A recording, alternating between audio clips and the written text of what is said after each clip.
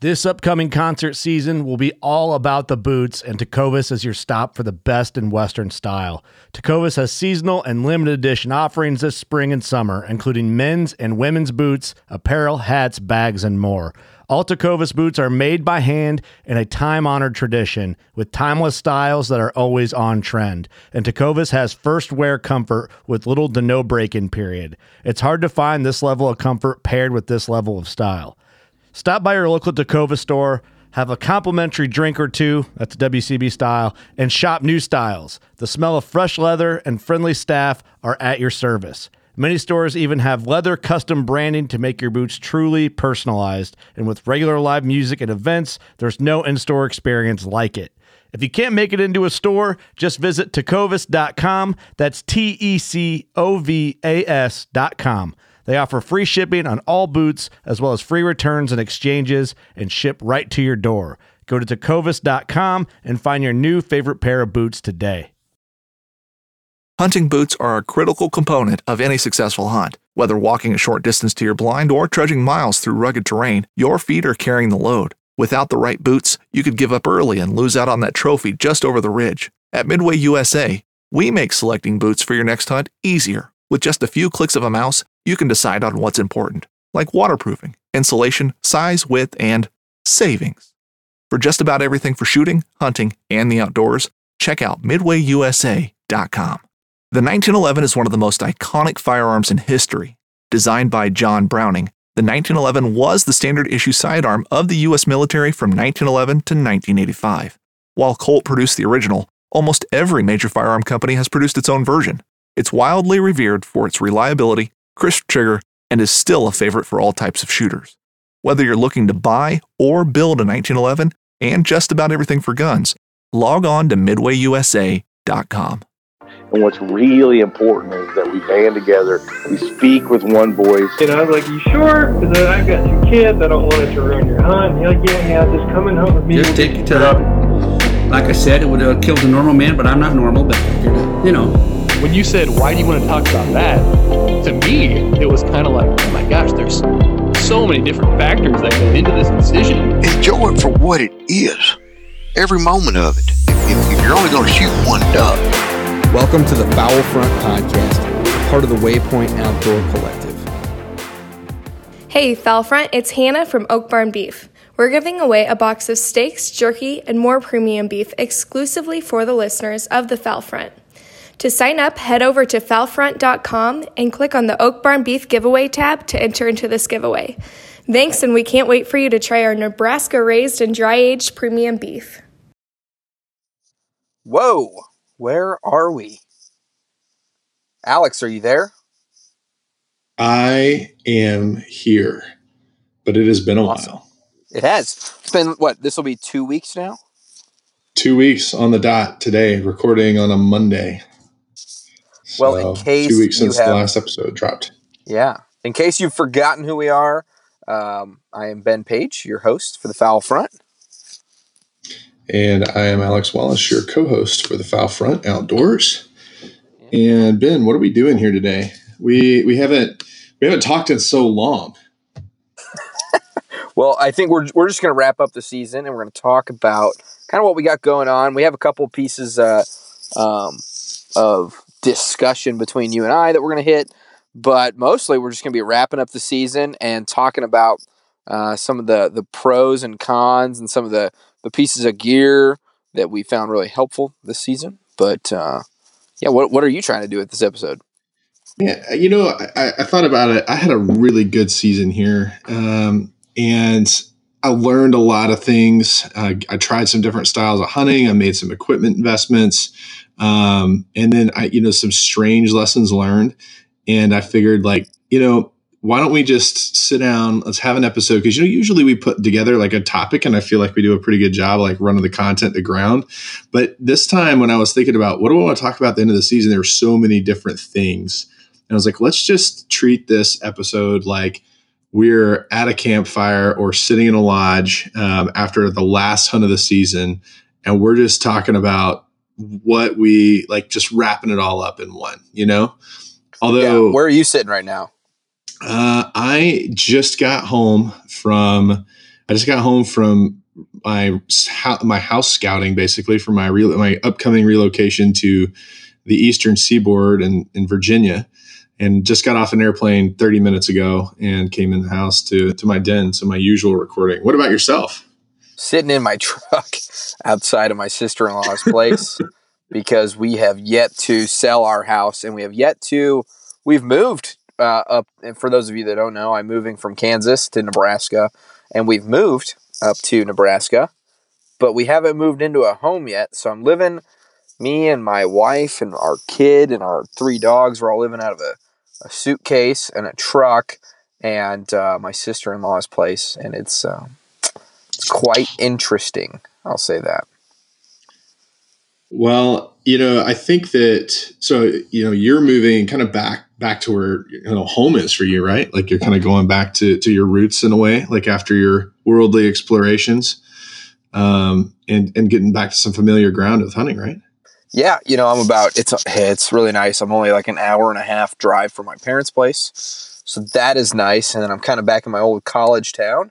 But it's still a completely new hunting scene almost to me because, it's been 8 years since I lived in this town, and I didn't really do a lot of waterfowl hunting back then.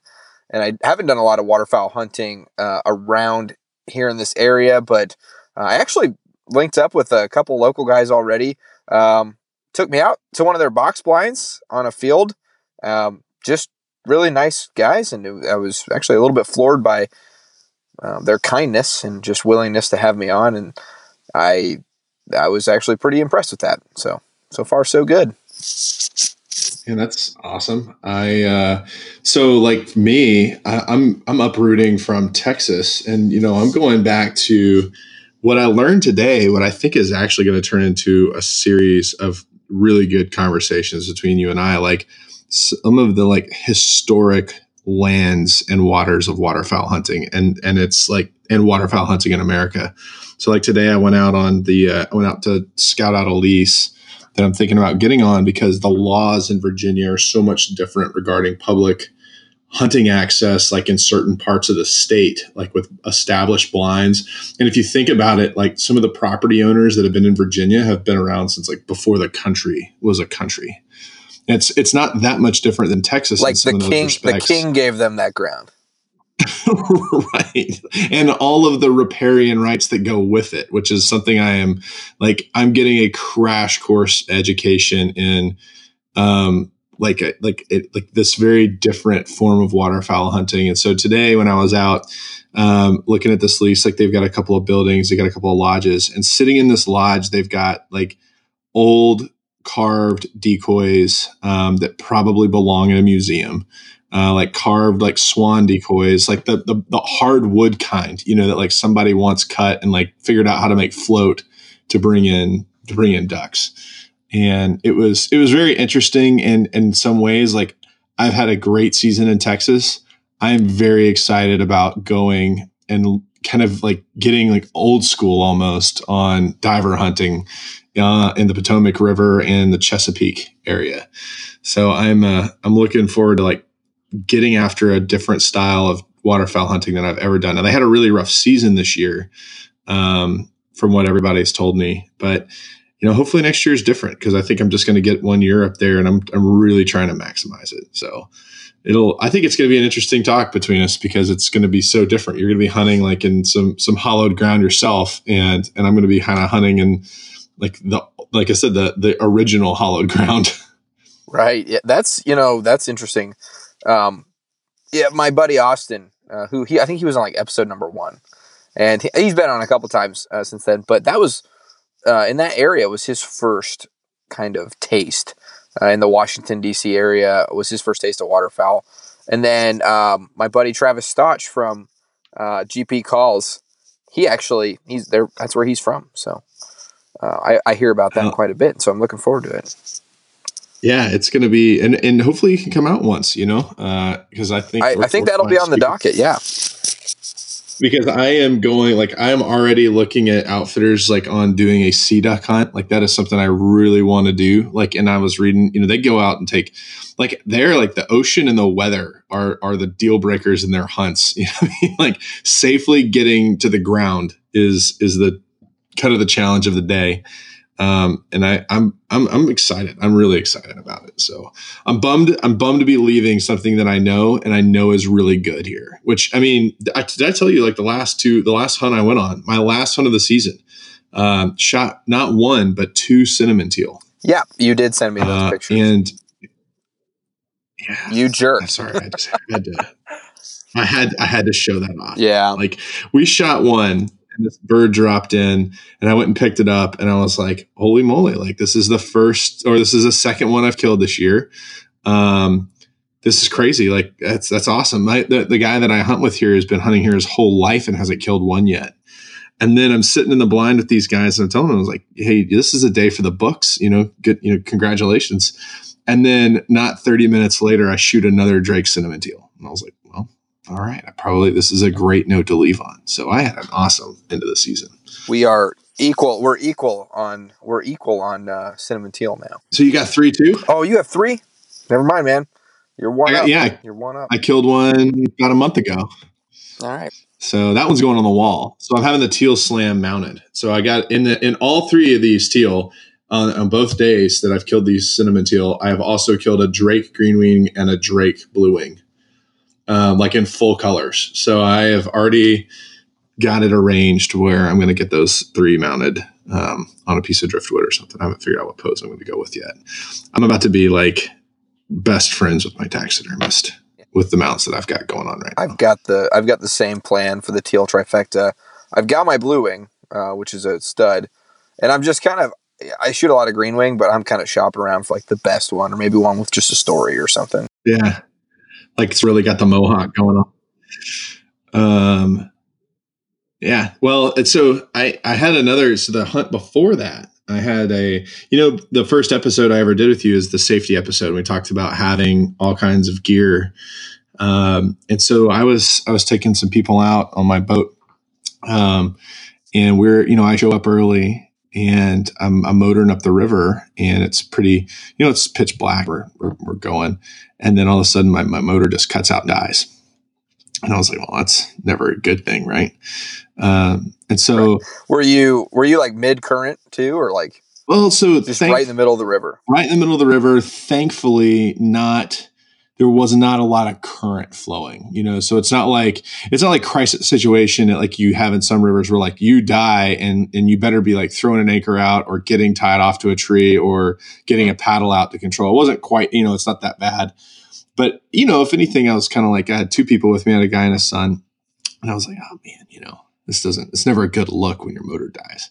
And so I figure out, and it just kind of cuts off. And so I do a quick diagnosis on it. And I figure, okay, like maybe I forgot to vent the gas tank, because I've had that before, where I've accidentally I haven't unscrewed the little, and so, it'll build up too much pressure and there it goes.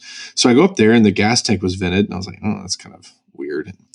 Then I go and squeeze the bulb. And now at the time, my gas tank was all the way in the front of my boat, and I have an 18-foot boat. So you can imagine there's like 18 feet of fuel line now that's been sucked dry. And so I can't build any pressure up in the fuel system. And the kid in the front looks and he goes, hey, I see some fuel leaking out here. And I was like, no, that's also not good.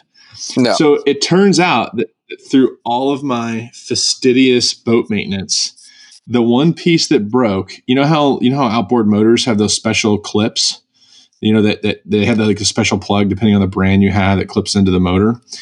Well, so he had this on his gas tank, and the little piece that like the male end that plugs into that plug had cracked and broken and was preventing a seal from happening.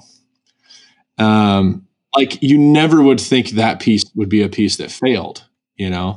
But thankfully I had a backup in my boat. Like I had a Oh my God. A backup fuel connection. And I managed. Okay. Question. Hold on here. 1 second. You didn't even know what that piece was before you like took off. How'd you have a backup? So if there is a connection in my boat, like if there is a connection for fuel or electricity, I will generally carry a basic, because you think about it, like fuel lines, like if a fuel line cracks, you can cut the fuel line and put another piece on, like you can splice it together. So I carry that. And then I bought a spare bulb because I've had a bulb crack on me a long time ago. Like, it'll just wear somewhere and it'll get a hole or whatever the case. So when I bought the bulb, it had another plug with it. So I just kept it all in the boat. Okay, I get it. And so, like I'd gone to Academy and just bought an extra one, and I carry an extra solenoid in my boat because I don't have a pull start on my motor. So, 35 horse surface drives don't have pull starts. And so I carry an extra solenoid and things like for exactly this reason. And I was able to go and like patch it up and get these guys to the blind and we shot ducks that morning. So with time to spare, like I got there with time to spare. So I was pretty happy about that, but a testament to keeping spare things. Like I would throw that out for anybody out there. If you have a critical piece of equipment in your boat that relies on some kind of connection, it's not that difficult or expensive to either carry a spare piece of whatever that is, or I ended up using some of this stuff called T-Rex tape to like fix fuel lines. If they have a clamp on it over time, that clamp can like wear perforations into it.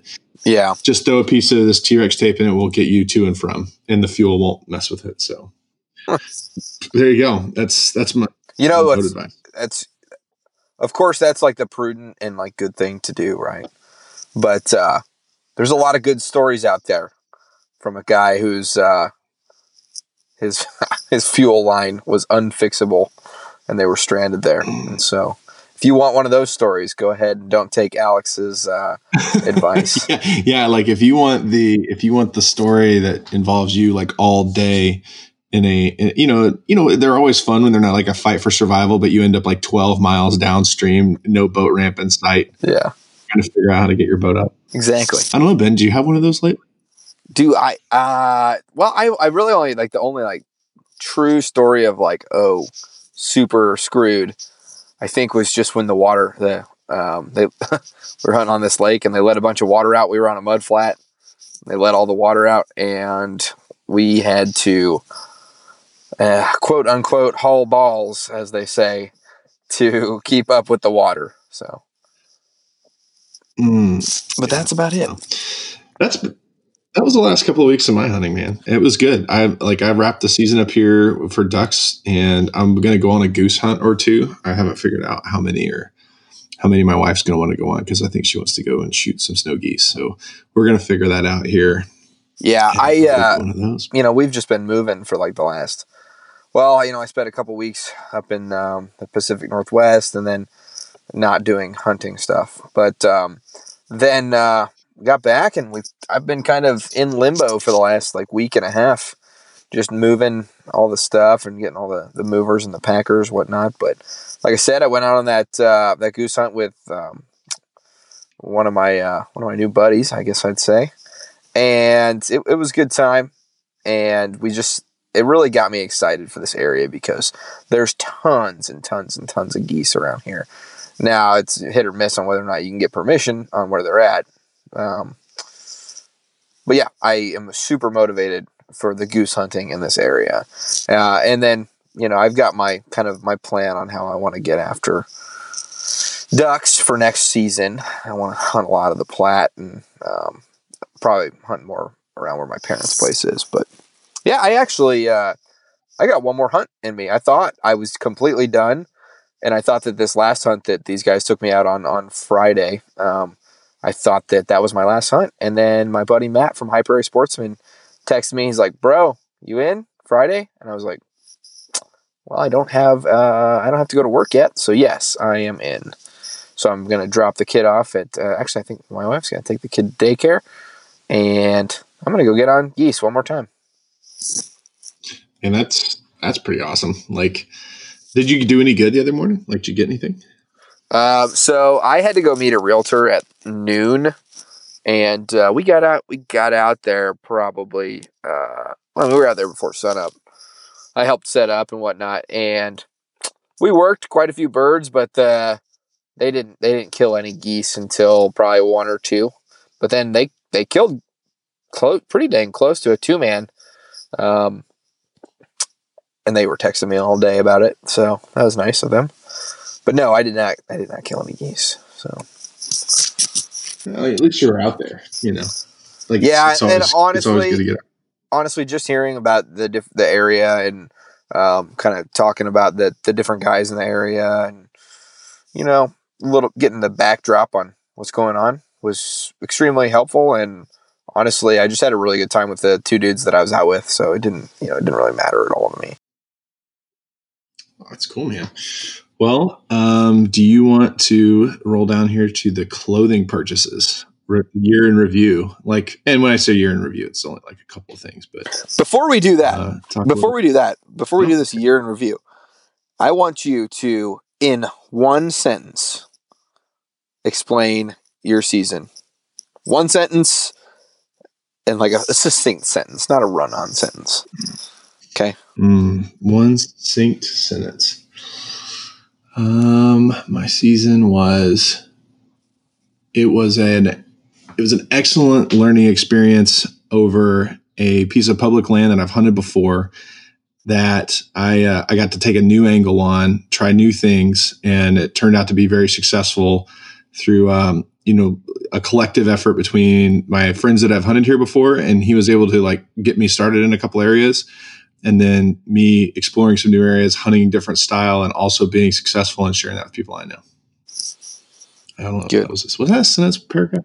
That was close to a paragraph. But it's good. Yeah, well, you're good. Run on sentence. What about yourself? Same challenge. Yeah, go. I would say that it was it was frustrating with some extremely awesome moments sprinkled throughout. It was not consistent, but I did have a lot of great gems of awesome memories and experiences. Now that I'm looking back on it day to day, though, I was thinking oh man, this is kind of a lackluster season. But then when I really look back on it, man, I had some awesome moments kind of pop out from this season, which is important, I think. What was frustrating for you? I think what was frustrating for me was, the water levels dropped out on me. I never had my consistent places where I know, basically every time I stepped out my door, I was like, okay, is the spot that I scouted yesterday going to have water in it? Or is it going to be flooded? Or are we going to be able to even get there? And so that was it's hard. And then honestly, the field hunting didn't really pick up until much later in the season, like it normally does. But my water hunting was it started off really great, and then just kind of petered out for me. So, see, I had to make a huge mid-season adjustment for me. I started off the season hunting a very certain area in a very particular way. And then I finished the season on a totally new area in something totally in almost a different style, that I had to make the adjustment because my spots that I was normally going to, I think it was a combination of pressure, and I think, pressure and new birds would come in, and then the fishing actually picked up a lot that I think unsettled some birds in an area that I used to go to. And I ended up having to go back to the drawing board in about the early part of January and go and start scouting. Now I'm hunting with a little bit different intent, people are going out with me. And so I have to take it. I don't think more serious than I would normally. I think that would be kind of a disservice to my own, efforts in the hobby. It's just a different pressure. You have a little bit more pressure. Yeah, you have a different pressure.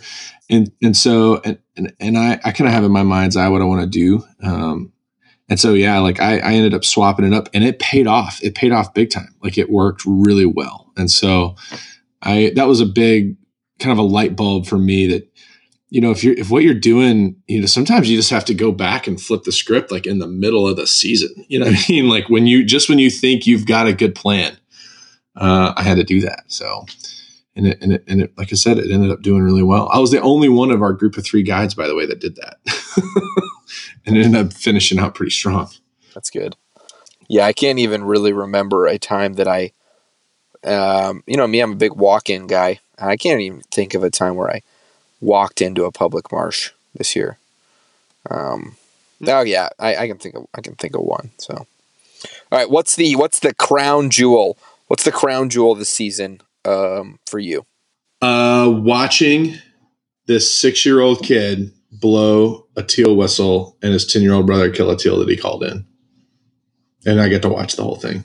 That was the most. In that same trip, I got to see a gadwall like go straight inverted, dropping into my spread.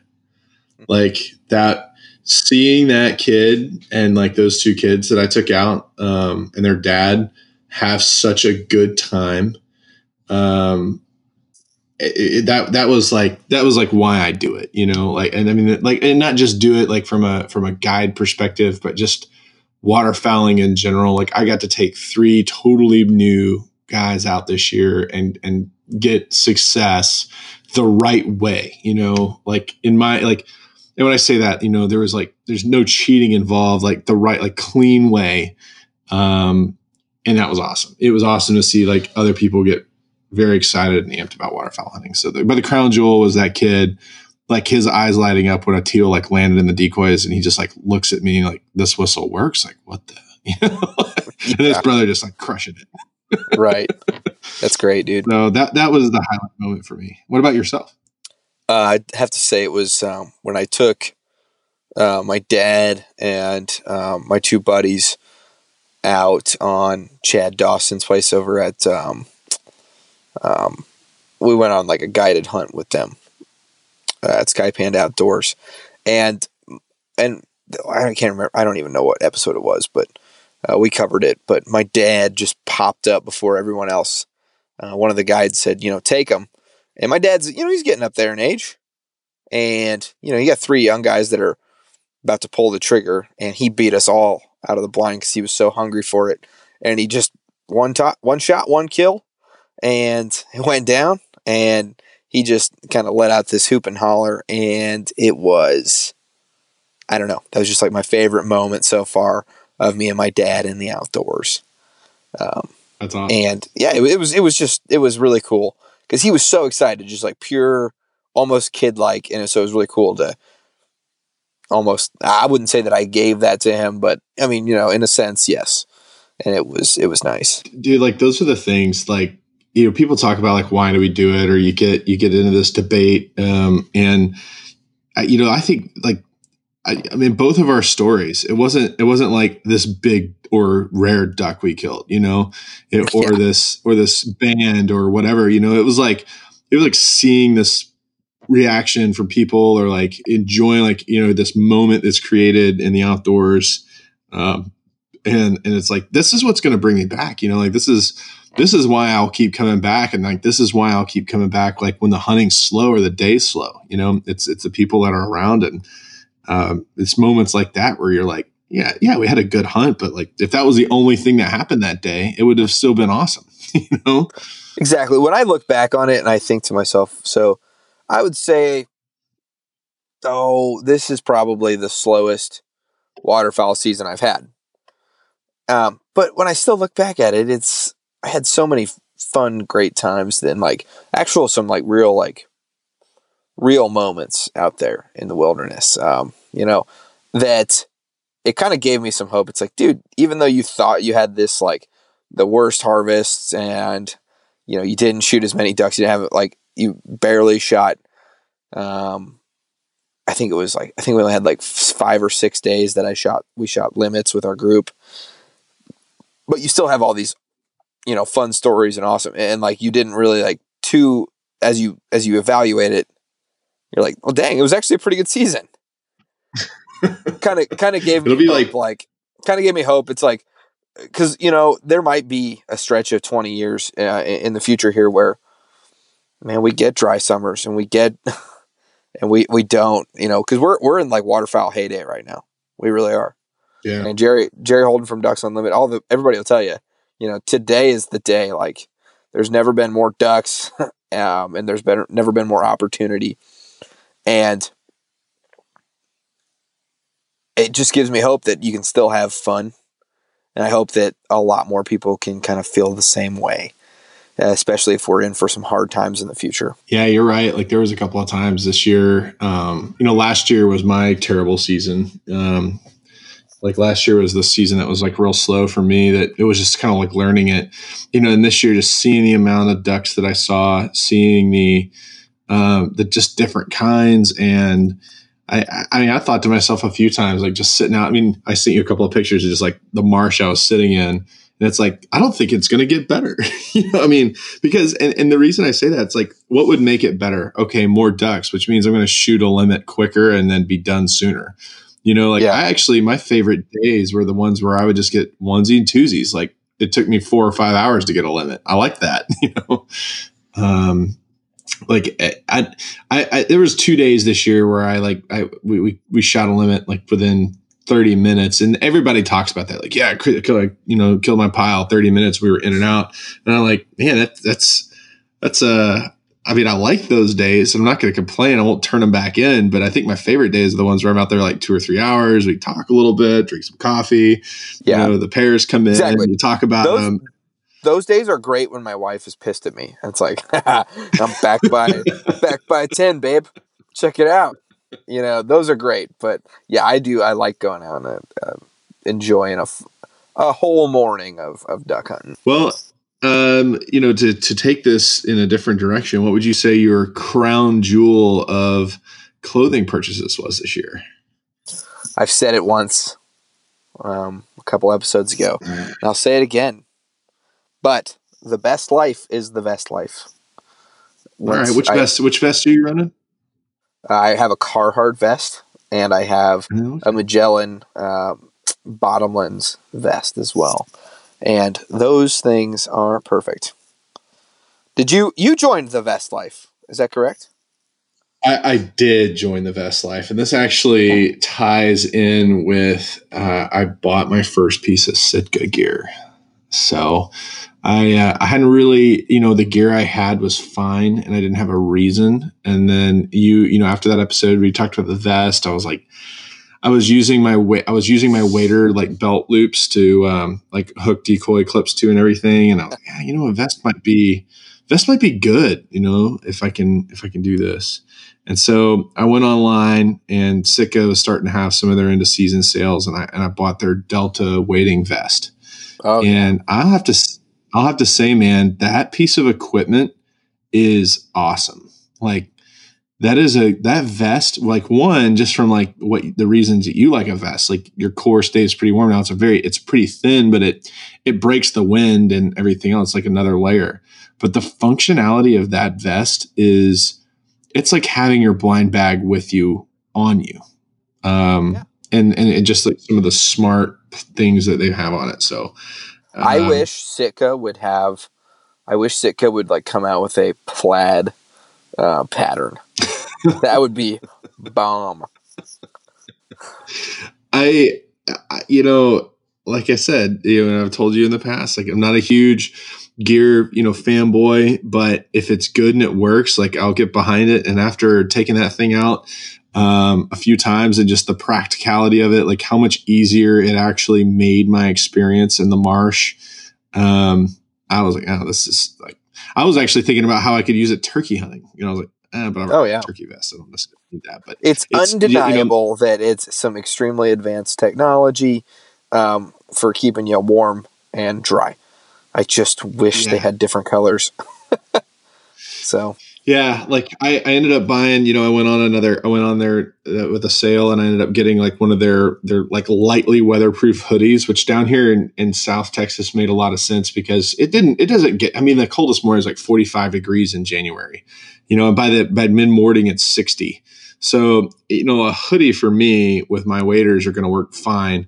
And so I ended up using that hoodie and that vest with my waders, and I was very comfortable. And, like I drove out some mornings in like drizzly rain, And I had that hoodie in which they treat with some kind of water repellent. It's like lightly weather resistant. You're not going to stand out. Sure. But yeah, no, it was very warm. It'll beat a mist off. Light rain is fine. Yeah. Wind, was pretty good against the wind. I was genuinely impressed. I just need an increase in my allowance to expand that gear further, if I so choose. And honestly, I've got other stuff that's working well, but I did kill 2 pairs of waders this year. So I'm probably going to be investing in waders soon. And I looked at their waders. Do you feel comfortable telling us the brand and the style of waders that you killed? Sure. Yeah, absolutely. So I killed a pair of Frog Togs. And I do want to caveat this with, this was not killing because of poor manufacturing. This is killing because the environment that I was hunting and guiding in down here is just hard on anything but canvas and leather. Like when you were like, I'm retrieving ducks and you're going up against mesquite and everything else like that has thorns in it. There's really not too many waders that are going to successfully do that. And I finally, my Frog Togs, after about 20 hunts, and if you count last season, because I used them last season the whole year, I probably had like 30 hard hunts on those things, and finally I got a pretty good leak in them, and it's I think it's where the protective, they put 2 layers on it, kind of like chaps, if you will, and I think it's where those chaps have pulled the seams out. I could probably, and I do plan on repairing them. Going and like resealing all the seams in them. It's just going to take a lot of effort for it. And I think it's the seams, and I think I've got a couple of punctures in them from, random things. And I ended up switching then. So I went to a pair of just like standard Cabela's. They were just Cabela's breathable fishing waders. And it took about 3 hunts and I murdered those things with a stick or something. Like, oof. They were, which down here, I could truthfully, like, I wear merino wool underlayers. I wear merino wool socks. Yeah, you'd be fine. I was fine, but it was also, like I said, it's like 40 to 60 degrees out. So I'm not like, my boots are slogging, but I'm not uncomfortable. Anytime I have a pair of waders that, kind of kicks the pooey, as it were, I always turn them in. I just call them boat waders or kayak waders. You know what I mean? Yeah. I'll wear those in the boat. Or if like someone's wearing them, I'll say, do not step anything past like your knee or whatever. So, like I plan on taking these. So like next year, for example, up in Virginia, they'll be great for the style of hunting up there. So like today on that blind tour, like they don't do a whole lot of wading per se. Like they're hunting kind of out of fixed blinds over deeper water, like diver hunting.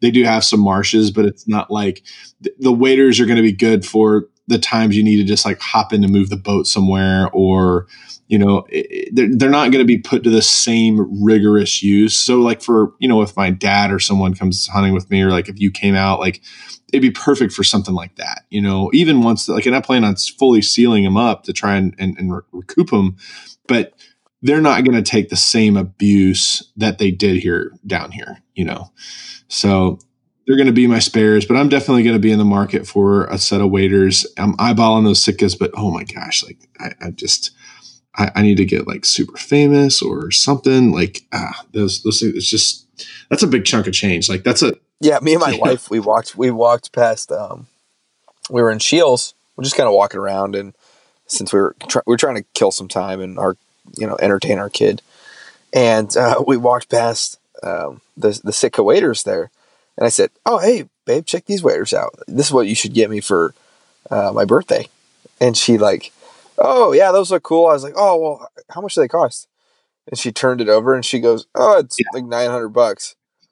Yeah. And I looked at her when she said like, she was like kind of uninterested in like, she's like $900, and it got me thinking. I'm like, I don't know if she knows. I don't think she knows how much waders cost. So I did the math. I was like, interesting. That's interesting a lot. You know what I mean? Like, it's like, yeah. Oh. Because I don't know if I've divulged to her like, oh, I'm buying new waders. I don't think I've done that. I think I just show up with new waders and she just doesn't think about them. And so all right, so you're going to get my gear philosophy. My gear philosophy is you spend what, in the outdoors, you get what you pay for. I truly believe that. You absolutely get what you pay for, with a few exceptions. But I think that what you need is very dependent on how hard you are on it, how often you go, the conditions in which you go would demand that. I would say like after this season, like I probably hunted 30 or more times this year. I didn't keep really a log, but I know it was over 25 because my wife reminded me of that. And I hunted all different conditions, and I really put my gear through the ringer doing what I would consider to be standard waterfowl activities. I wasn't like running through briars, but hey, if I shot a duck and it went into some bushes, I went in and got it. So I think that next year I will probably hunt a little less, but maybe not. This place I'm going to has pretty good access, honestly, and it takes me less time to get there and be in a blind than where I'm at now. And that's going to drive a thought on how I spend money for gear, and that might be where if you're going out that many times a season and a company like Sitka that backs their gear the way they do, absolutely might be the way to go for you, if that's what you want to do. If you're not going out that frequently, then you probably don't need that. And a lot of other things will totally suffice, or if you're just not that hard on it. But I don't know. I beat the hell out of my gear this year. Like I said, 2 waders dead. Like it might be time to spend some good money on some of that stuff, but I don't know. I'm still wrestling with it. I've heard from multiple people that the Rogers pintail. I haven't even looked it up online, but people are swearing by that for waders. You might want to check that out. I'll check those out. Okay, what's some other purchases you had? I noticed I'm looking at your list here, and I see one on here that I almost deleted it. Yeah, I know. What's going on? I know. So this year I also made a significant change in my wardrobe, just in general. And this is going to border a little bit probably on the too much information, but guys, if I didn't think it was important, I wouldn't mention it, but I changed out my underwear this year. And I went with when you say underwear, do you mean like boxers, do you like mean straight up skivvies, like the underwear, not long johns? No, which I did buy. Okay. Yeah, no, I'm talking about like your standard, like what you would wear day to day, boxers, boxer briefs, whatever your choice may be. But this is what inspired the change. So about 2 months ago, I got an email from Duluth Trading Company, right? And they're like, okay, and you see the commercials on TV all the time. They're like, hey, get our buck naked underwear for this much. And so I just happen to be in need, which it happens occasionally, right? Like occasionally you got to get rid of some, got to get some, you wear them out or whatever the case you need to do. And I was in a position. And so I figured I'll spend they had a sale, like buy one, get one or whatever. And so I did. And up until that time, I'd been a fairly standard, I'll just get the Hanes or whatever shows up on the BX shelf. I didn't really care, like I have my preference. But I didn't really go out of my way or put a lot of thought into it. But I always noticed that, like, okay, so for example, you go out and you put waders on, even with breathable waders. Like, what happens if you're like pretty active in waders? Like, you're going to sweat and things get, swampy, right? I mean, am I wrong? Like, does it not happen to you too? Right? Yeah, we actually want to break here on this segment and announce this episode brought to you by Duluth Trading Company. Get our duck naked underwear. Duck naked underwear. Do your balls get kind of sweaty when you're walking through the swamp? So here's the thing. It's I mean, so it's not. I just said ball. I think that's the second time I said balls on this episode. It is the second time. I'm gonna have to mark this explicit now. Yeah, this is an explicit episode. This is on you now. But since we're already there, I'm going to just take it there, and we'll have a genuine conversation about it. The problem is you go and you do that, or you slip in the water, you get a little water in your way, whatever the case may be. Like you soak yourself a little bit, right? And then you might be fine through the hunt, and you might be fine like as long as you're active. But when you're sitting in your car in that hour and a half drive home, things start to get uncomfortable. Like it starts to not be like, or if you got a long boat ride, like it starts to get like kind of miserable actually. And I had that happen a couple of times this year, and I was like, man, but I noticed it did not happen when I had those Duluth Trading Company underwear. And I did some research on it, on why. It's all about the polyester and moisture wicking, all that good stuff. And after I figured that out, I needed to do kind of a whole wardrobe change, and they had another sale, and I replaced every one of my underwear with them. So I would never risk. Are they compression shorts? No, they're not. Like they're boxer. I mean, it's hard to explain. They're commercials. Yeah, because dude, you just got to try them once. They're great. They're great for hunting. Like if exactly what their advertisements say is exactly what they do. And I tried them for 2 months before I actually sprung on replacing my whole get up with them, because once again, you're talking about an investment, right? Like these aren't the cheapies. And I don't just hop on a bandwagon, but after I had that happen in the marsh a couple of times and my ride home was just extremely uncomfortable. Like I can't get to my, and when I get done duck hunting, like I got to put the boat up, and I live in an apartment. So by the time I get off the water until the time I am actually like on my couch, it's about 3.5 hours, before I can like get home to shower and change because of all the work that goes into taking care of the gear. This changed my quality of life. And that's why it got a line here that you almost deleted, but by God, if anybody out there is running into this issue, the Foul Front Outdoors has presented you a viable solution. So, can I make a? You know what? I'll order a pair. I'll order a pair tonight when we get off here. However, if I do that, if I order a pair of underwear, I will break a 13-year streak of never having purchased a pair of underwear. Well, you've got a lot more to lose than I did, like my mother, I get all of my underwear. My mom, Santa, if there's any kids in the car, Santa brings all my underwear. Yeah, dude, I thought about this for a long time, but I was like, people listen to the Foul Front Outdoors because they want honest reviews on things that help them be a better hunter. And this time it was underwear for me. And it did make a difference. So try them out. The buck naked ones, they have a couple. Don't get the cotton ones. You got to get the synthetic ones, but they are my new daily, for everybody that was curious, like they are my new daily, active wear undies, and I can't recommend them more. All right. Alex will post a link in the show description. Yep. All right, let's move on. All right. Underwear. I think. Right. Should we go through some equipment instead of get out of the clothing? Yeah. Okay. What's your most? First off, we'll start off with equipment that we loved this season. What's your most loved piece of equipment? My most loved piece of equipment was by far my A5, my Browning A5.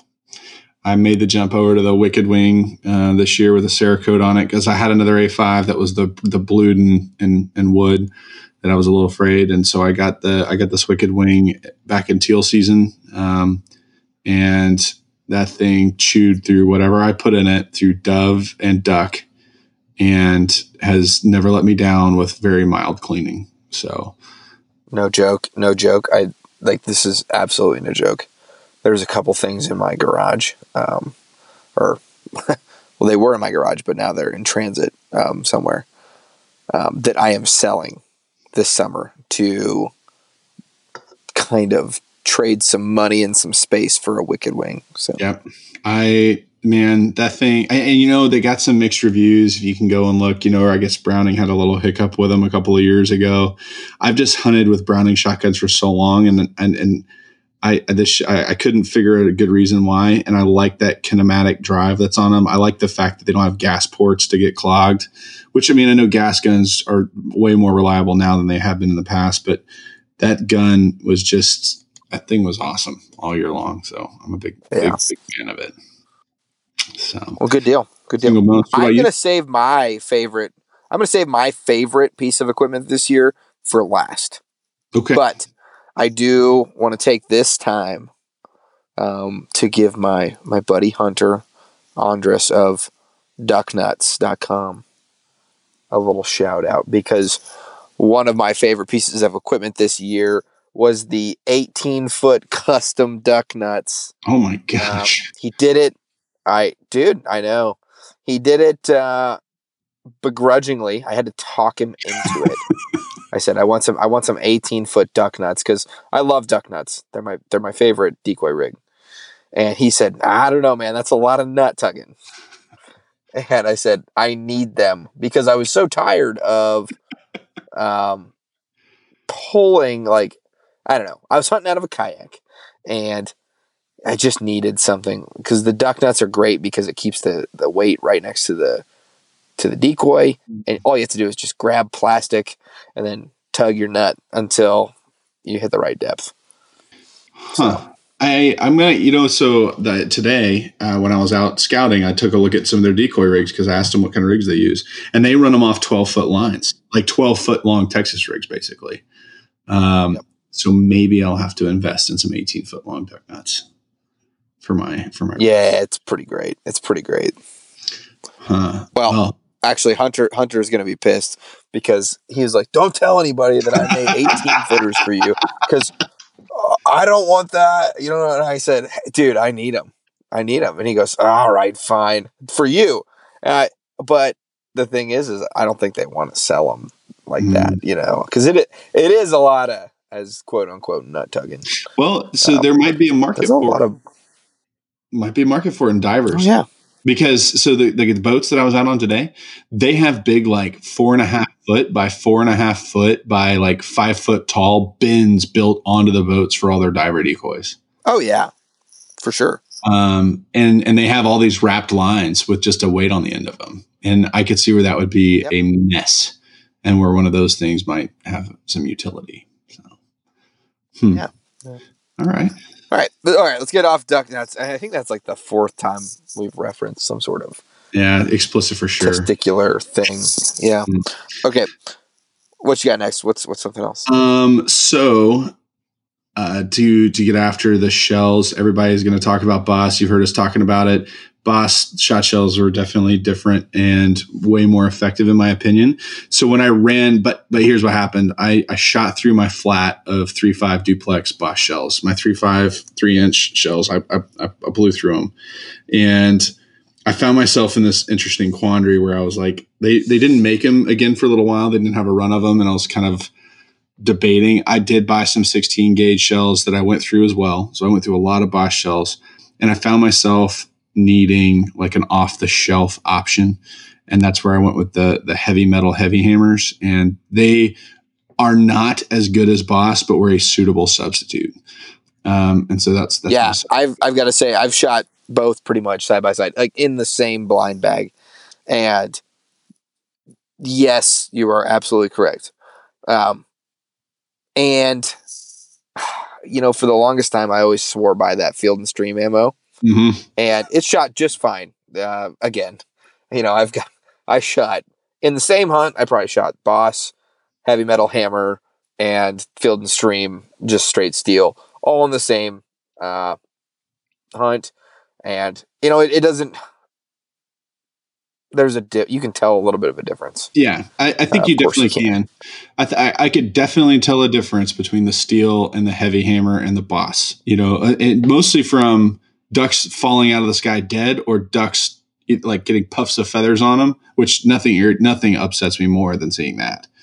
Like where you could tell you hit a bird and like you just see some feathers come off and then they just keep going and you're like, well, what the hell? Yeah. Or having to not have to take that, you put a bird on the water and then shoot it again. Yeah. Spin the next 3 shells. Like that's probably the difference. Yes. You know what I mean? Yeah. And I could tell cleaning birds this year too, the different, I would pull, I'd clean a bird and I'd pull shot out of it. And I know they do ballistics gel, at Boss. I've seen them talk about it, and it's like, that's real life. Yeah. I mean, like, I cleaned birds side by side with my buddies that used all 3, like Standard Steel, Heavy Hammer, and Boss. And it's almost like 3, 2, 1 in order of penetration. At least in my hands-on bird cleaning experience. So anyways, yeah. Sure. Enough about Boss. I mean, everybody talks about how awesome it is. I mean, it's real. It is good stuff. But if you have to get something off the shelf and you're in a pinch, which I have to say their customer service is awesome. They can get you stuff pretty fast. But if you're like talking the night before and you realize you've got only 4 more Boss shells left and you need to get something, Heavy Hammer is a good substitute. My next piece of equipment that I want to advocate for or discuss is the Alps zero gravity layout blind. And the first time that I had ever actually sat in one was when I was out with Chad Dawson and my dad. And I got into it and I was like, oh, this is pretty comfy. But then my dad kept making comment after comment after comment on about how comfortable it was. So that thing's in my Amazon shopping cart, and just specifically for my dad. And if you have somebody that is older that you need to take care of, that's the layout blind that you need to get into. So, all right. I mean, I don't hunt out of layout blinds at all right now. But I've heard you're the second one that's mentioned that. So sorry, it is really cold in my truck, so I'm gonna probably have to start. We had a nice little cold snap up here in Nebraska. So, well, my next piece of equipment that is Go Devil. Just in general, I know that we had Warren Coco on, a couple of weeks ago, but I would not have gone out and talked to Warren Coco if I hadn't used their equipment and could just swear by the durability of it. And that surface drive that I've run. I ran the Longtail before that. What a solid built piece of equipment that works. Like I said, even like the problem that I had with my motor was not with my motor. It was with the fuel. Give that thing gas and it will work. And like that, it was awesome. Good piece of equipment that I could sit there and stand by. So I liked it a lot. If you're thinking about getting into that, I know a lot of people look at their, Pro Drives. There's a lot of good brands out there. This is by no means like saying that there's not others, but that company's philosophy and how it stands up is good. By the way, guys, they don't send us a dime to say any of this stuff for any of these companies. So actually, yeah, none of these people literally send us money. Yep. I'm looking at the list of stuff that we're talking about, and none of these people send us money. Yeah, it's just good stuff that stood a test of time. So anyways, that was my next one. All right. Well, actually, I guess in the same breath that I just said, none of these people send us money. I had been shooting the same choke tube shotgun combo for my entire life, pretty much. Since I was 12, I've had the same shotgun and the same choke. In fact, it took a considerable amount of prying to get my choke out. But I had Mr. Carlson on from Carlson's Choke Tubes. Oh, I would say probably, 6 or 7 months ago? It was an off-season episode. Maybe longer than that. And just out of the blue, he texted me. He's like, hey, what do you shoot? I said BPS. And he goes, well, I'm going to send you something. So he sent me their Cremator series. I got an extended range and a mid-range choke, and those things are great. And me, I shoot them pretty much, feet down, but there were some times in the face. Yeah, it's the way I prefer it. But even having that extended range Cremator on there, I just felt like I was, instead of, I don't know, I just felt like way more accurate and controlled. I could hit birds on the the front portion of them instead of like, oh, I'm just shooting at a bird. I literally felt like, I can aim for their head. I don't know. That probably sounds stupid. Or like, oh, okay, man. No, but I kind of felt that way. I really did. I mean, good chokes, like for those of you out there that haven't put any thought into it, or I mean, I can't tell you how many people I took out this year that were like, I asked them, so what choke are you using? Because in some of the spots that I went, it did make a difference whether you're using what choke you were, because like we had one spot where the shore blind was pretty far out from the kill hole, like just by virtue of where the trees and everything were. And you were going to take a little bit longer shot. And I always told people to put it, if you've got a full choke or an improved modified was probably the lightest I would go on that spot, because it just made it's not like we were shooting unethically. The birds would come in feet down. They were just coming just by the environment further out. And then other spots I would have to go to others. I do have some Carlson sprinkled in. I haven't bought any for my Browning, my A5 yet, but I may have to give it some consideration. But I can't say you got to go out and pattern your gun occasionally, and put some thought into the chokes. A lot, it's an afterthought. People are like, I got to modify it, or I got whatever came with it. Sometimes it makes a big difference. It makes a big difference. So put the time in. Absolutely. All right. What do you got next? Motion ducks. Motion ducks was a game changer in my jerk rig this year. And once again, kind of like we talked about with Sitka, believe all the hype or not, that it makes deploying a jerk rig so much easier. And I think it looks so much better in a spread than a standard 4 in the line duck rig or jerk rig. That I've got 2 of them, and I don't know what will break on them, but if they ever did, I would never go back to a standard jerk rig. Wouldn't do it. They're just too convenient. Like, just from a convenient standpoint, I can't tell you how many times I would just take 4 decoys and clip a weight to them and just throw the spreader out just to make it easier to pick up. Yeah, I haven't messed with that yet. I need to probably reach out to that guy, see what it's about. But I just ordered 2 of them. I just ordered them off Amazon because I'd heard a couple other people on podcasts talk about them. I went to the website and I was like, it makes a lot of sense. And then I got them, and like in my boat, so I carry, even whether I put them out or not, in my boat, I usually have 5 dozen decoys. And, to set a jerk rig up, if you have a stand, you got to have 4 different decoys. You got to clip them all on. You got to, throw it out. This thing, you just unfold it and chuck it in the water, like clip the anchor on, clip your jerk line on. There's nothing to tangle on it. It goes so much faster and it stores so much easier. Like, there's no unclipping the decoys on or off. Like, they're always on the thing. At least they are for me. And yeah. And then so I just had 8 ready to throw out decoys. It was really, really easy and convenient.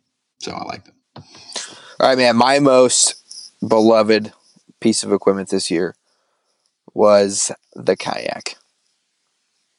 The kayak completely changed my game, completely changed a lot of access that I had. And I don't know if I'll ever not have a kayak in the arsenal again. All right. So, what kind of kayak do you have? Oh, what is Sun Dolphin or something like that from Academy? Okay. Some $150 kayak that I rattle canned myself to the chagrin of my wife. Well, it'll get you where you need to go. Exactly. So, I'm looking at getting a used new canoe. Yeah. Like just a well-loved new canoe. Sure. I've seen all the YouTube guys. They've got what is that? Old Town? Yeah, Old Town's a pretty popular brand. Yeah, they've been sending them a bunch of stuff, and those don't look like kayaks to me. They look like canoes. I don't know. Well, the new canoe seems to straddle the boundary between a kayak and a canoe. I think what I like about them that I've looked so I'm looking for some spots next year. I showed you pictures. I put a roof rack on my boat. I put roof rack track on my boat. And so I run a standard Yakima on my boat that I could put a kayak rack on. And so next year, I think I will be using that a lot, actually, because one, the blinds I'm going to be hunting out of are in deep water. And so to go set decoys or like make a retrieve without a dog, it'll come in very handy. And the next one would be like to get into some marshes. Those new canoes can take small mud motors on them. Sure. And so like for 2 people, you could use one. So my thing is I've got to be able to, but what I like about my kayak, I can throw that thing on my freaking back and walk a half a mile by like just myself. Yes. With a bag of decoys in one hand and then that thing on my shoulder, and I can walk a half mile in, and then I can paddle that thing for another quarter mile or a mile or whatever it takes. And boom, you're there. So. All right. Well, what piece of gear could you do without that you bought this year? Oh man, hands down for me, it was cheap Texas rigs, like the Academy brand Texas rigs. Yeah. If you're going to buy those, I would recommend you buy the ones that you could salvage the weight and the swivel off of. Not the ones that the weight is molded onto the line.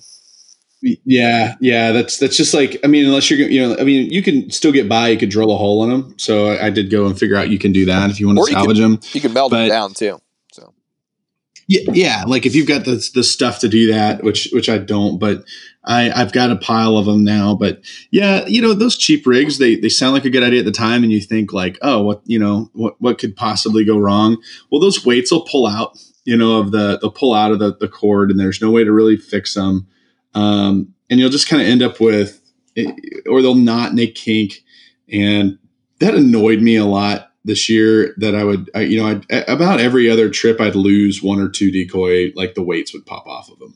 And nothing crazy, like either just pulling them out of the bag, or like they would get maybe like stuck on a log, or, something that should be fairly easy to get out. Like those things would give up the ghost. And then I ended up buying all the stuff to just build my own rigs with like good PVC or mono fishing line and crimps, and did that myself. And I salvaged those weights and swivels off of them, so it wasn't a complete waste.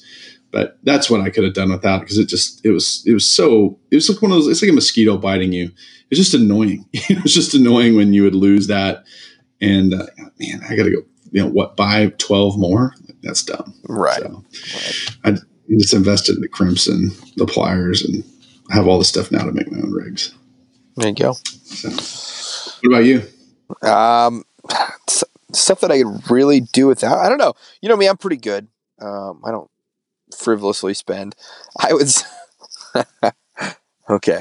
I got one piece of like equipment that I bought this year at Cabela's, because I think I just bought it because I didn't want to walk out of Cabela's having not bought something.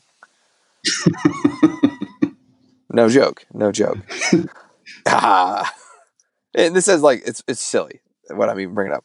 It's this stupid like thing that you stick in the ground, and it is a frame for you to lay a recently deceased bird onto. That makes it look like it is a decoy that is flying in to your spread. What? That's a thing? Yeah. It was in the bargain game. I paid $11.99 for it. So what is this, like a build your own spread? Like it's definitely like a duck crucifix or something. Like, it's not even for a goose, it's just for a duck. Like, the picture on it was literally like a hen mallard. And I'm sorry, I'm trying to envision somebody shooting the first duck in the morning, and they're just like, yes, I gotta lay this thing I have another I have another decoy. Yeah, it was stupid. It was a dumb purchase. And it's like basket too, and it's got like, I think the box even said it was like folds in compactly or something like that. I don't know. It was embarrassing. Like, what marketing are you targeting? Like the guy that can only carry in a half dozen decoys and can create 5 more, like while he's out in the field. before he gets his 6th bird. Listen, Mr. Underwear Man, I don't want to. I shouldn't have even brought that up. Dude, it's hilarious, but I'm just trying to understand how, I get maybe how that idea was created, but it's like, listen, when I bought it, I thought it was going to be a great idea. Okay. I said, oh, I'll have another duck coming in. Dude, I didn't use the thing once. I really didn't. If anybody, if whoever invented that is listening to this, I apologize. I'm sure I don't apologize. I'm sorry. It sounds like a good idea. For example, in dove season, right? You shoot a dove and it drops on the ground, where you might have your decoys, and it's flopping around. Yeah, sometimes I'll leave that thing right there because others will come in because of it looks like it. That's messed but I just. You do what works. No, it's like a real. I would get it. Okay, yeah, you take geese, right, and you go lay them out there. They may, every dead goose you got's a sleeper shell, right? Yeah. Okay, sure. But I would get it maybe if you propped up a little Jesus goose or whatever.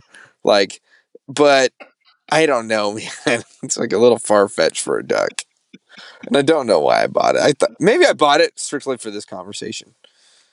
You know what? In fact, man. I'm going to call my tax guy up, and I'm going to tell him I'm putting that on as tax deductible. Writing that bad boy off. I'm writing it up. It was content. Well, so we've actually gone, I think, a lot further tonight than I think we originally planned on. I was going to say, do you want to talk about some of the stuff we're going to work on this season and defer our larger topic for a separate one? Or do you just want to dive? Oh, man. Or I'm down for a deluxe episode. Maybe we just make this one 2 parts. Maybe I'll cut it up. Whatever you want. What do you think? I can. No, let's do a little mini episode. We'll do a little mini episode on this because you and me agree or disagree, I think. Or I don't know. We do. God dang it. Dude, we're running out of steam. We're running out of steam on this one. I want to go full steam ahead into this topic. We'll do it next weekend. And we're starting out with it. You're the one that said you didn't want to start with this. Yeah, I know. And now we're 69 minutes in. And hey, I'm not regretting the decisions we've made. I think that I'm not regretting the season breakdown, which, by the way, if any of you guys think I should regret it, please send a review. Let me know. You could PM me in the Facebook group or just post it for the public.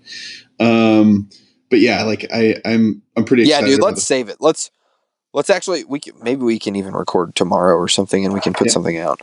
I don't know. But yes, I want to have a full head of steam for this one. And I think that this is a topic that if you and me gave ourselves just a tiny bit more preparation on, it'll be even better for the listeners. Okay, moving on. We're not teasing it anymore. Next week. Next week. Maybe we'll just we'll do a whole thing where it's you and me arguing about stuff over the off season. I'm so excited about it. Great. Yeah. So enough teasing. So things that we have to look forward to. We have talked a lot the last couple of weeks. So this season now pretty much behind us, with the exception of you having one more hunt, me having a goose hunt left. But for duck season being largely over, as I crack my season conclusion beer here. What are we looking forward to this spring? We've been brainstorming a lot. We're looking forward to some turkeys, buddy. And yes, I don't care. We have our worst review of the podcast said something to the maybe you remember it better than me. Said something to the effect of don't ever do this again. Don't ever make one of these episodes again. Well, hey buddy, we're doing turkey episodes. This is the first year I've been excited for turkey season. Really, no joke. Really, see, turkey season. I get very excited about turkey season because much like duck hunting, there's a lot of similar things in there with the calling, the responding, seeing a reaction. I'm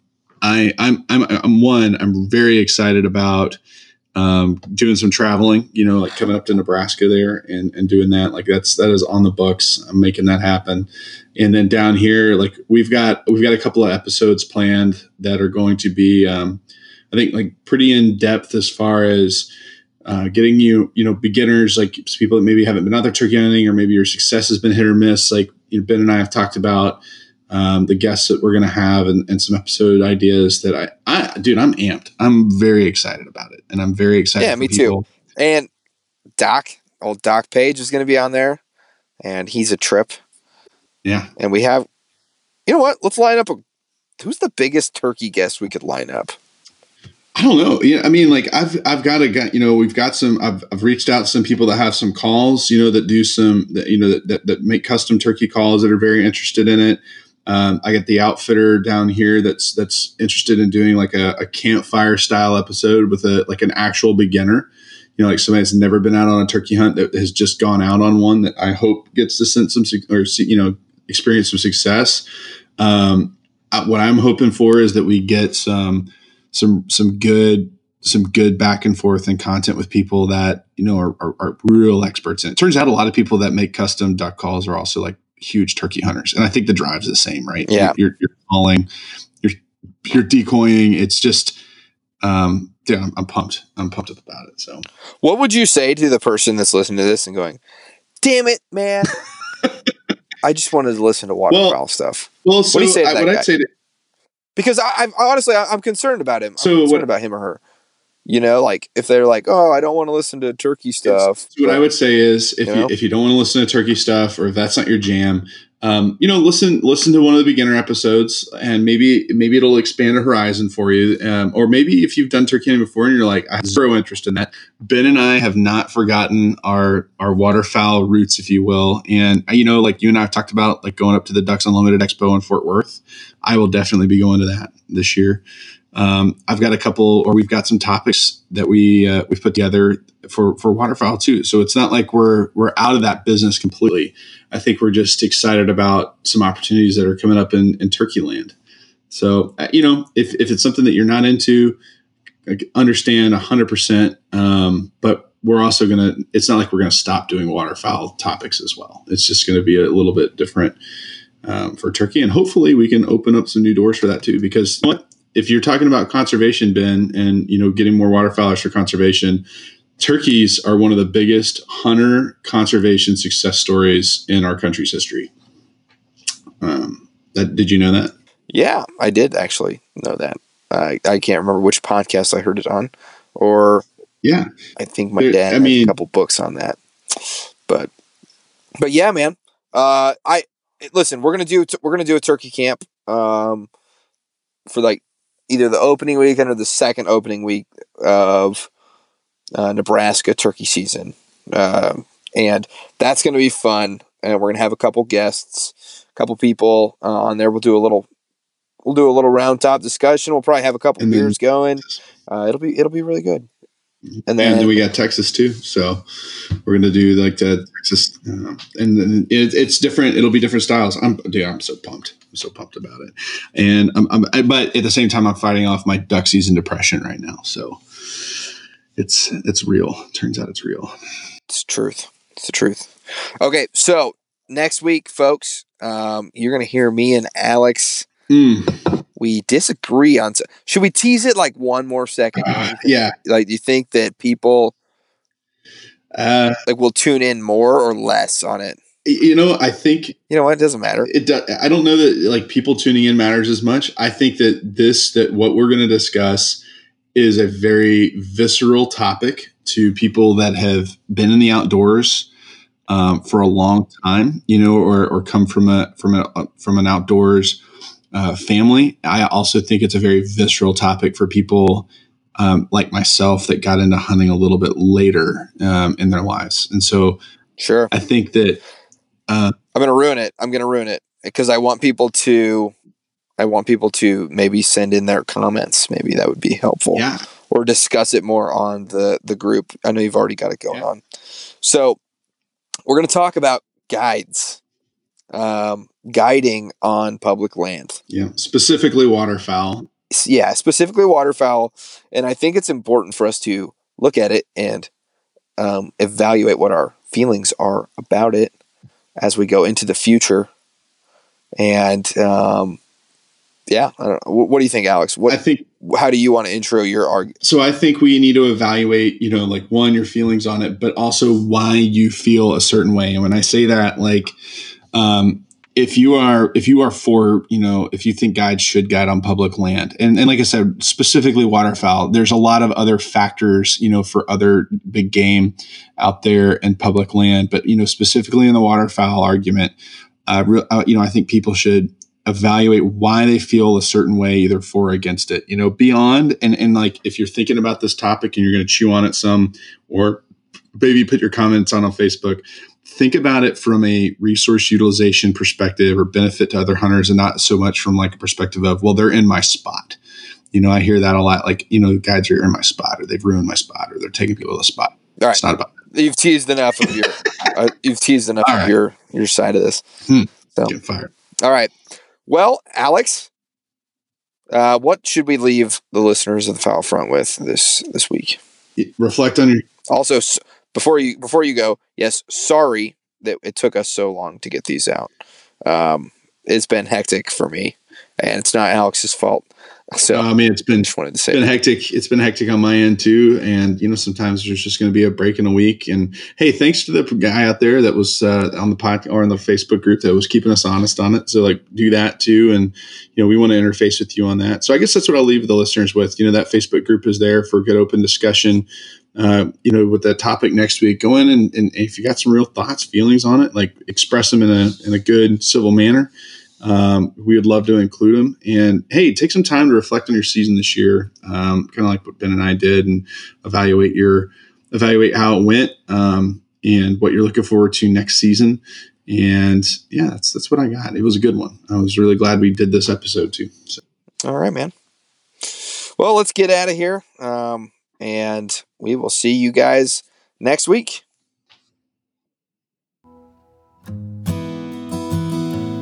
Thanks for listening to this week's episode of the Foul Front Waterfowl Podcast. Please come join us on our Facebook group, the Foul Front Waterfowl Podcast group, where you can connect with a good group of hunters, because we're all in this together. We need to act like it so that hopefully our great grandkids will be hunting ducks over our favorite public lands. We also ask that you go ahead and give us a written review on iTunes and give us 5 stars if you think we deserve it. And we really do want to hear back from you so that we can give you the best possible content. And if you get in on that Facebook group, you can get in there and you can ask questions, and you can tell us what you want to hear next, or you can tell us what you don't like. And we'll be sure to tailor things to our listeners. So, all right. Stay safe out there, and we will see you next week.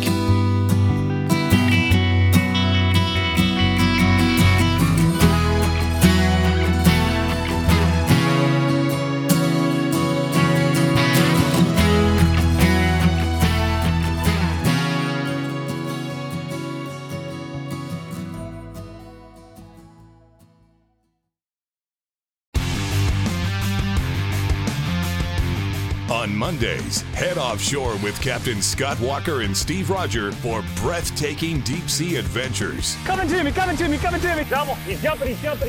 Oh! Look at that belly. Don't miss Mondays with Into the Blue. Brought to you by Academy Sports and Outdoors from 7 to 10 p.m. Eastern. Tell a few fish stories along the way. On Waypoint TV, the destination for outdoor entertainment. When you go out there and the fish are where you think they are, any one of these casts could be the bite. It's the most exciting fishing that I know, right here at Hawks Cave. Oh, that's awesome. Experience the best saltwater fishing the world has to offer. Don't miss Thursdays with Saltwater Experience. Brought to you by Golden Boat Lifts. Every Thursday night from 7 to 10 p.m. Eastern on Waypoint TV, the destination for outdoor entertainment.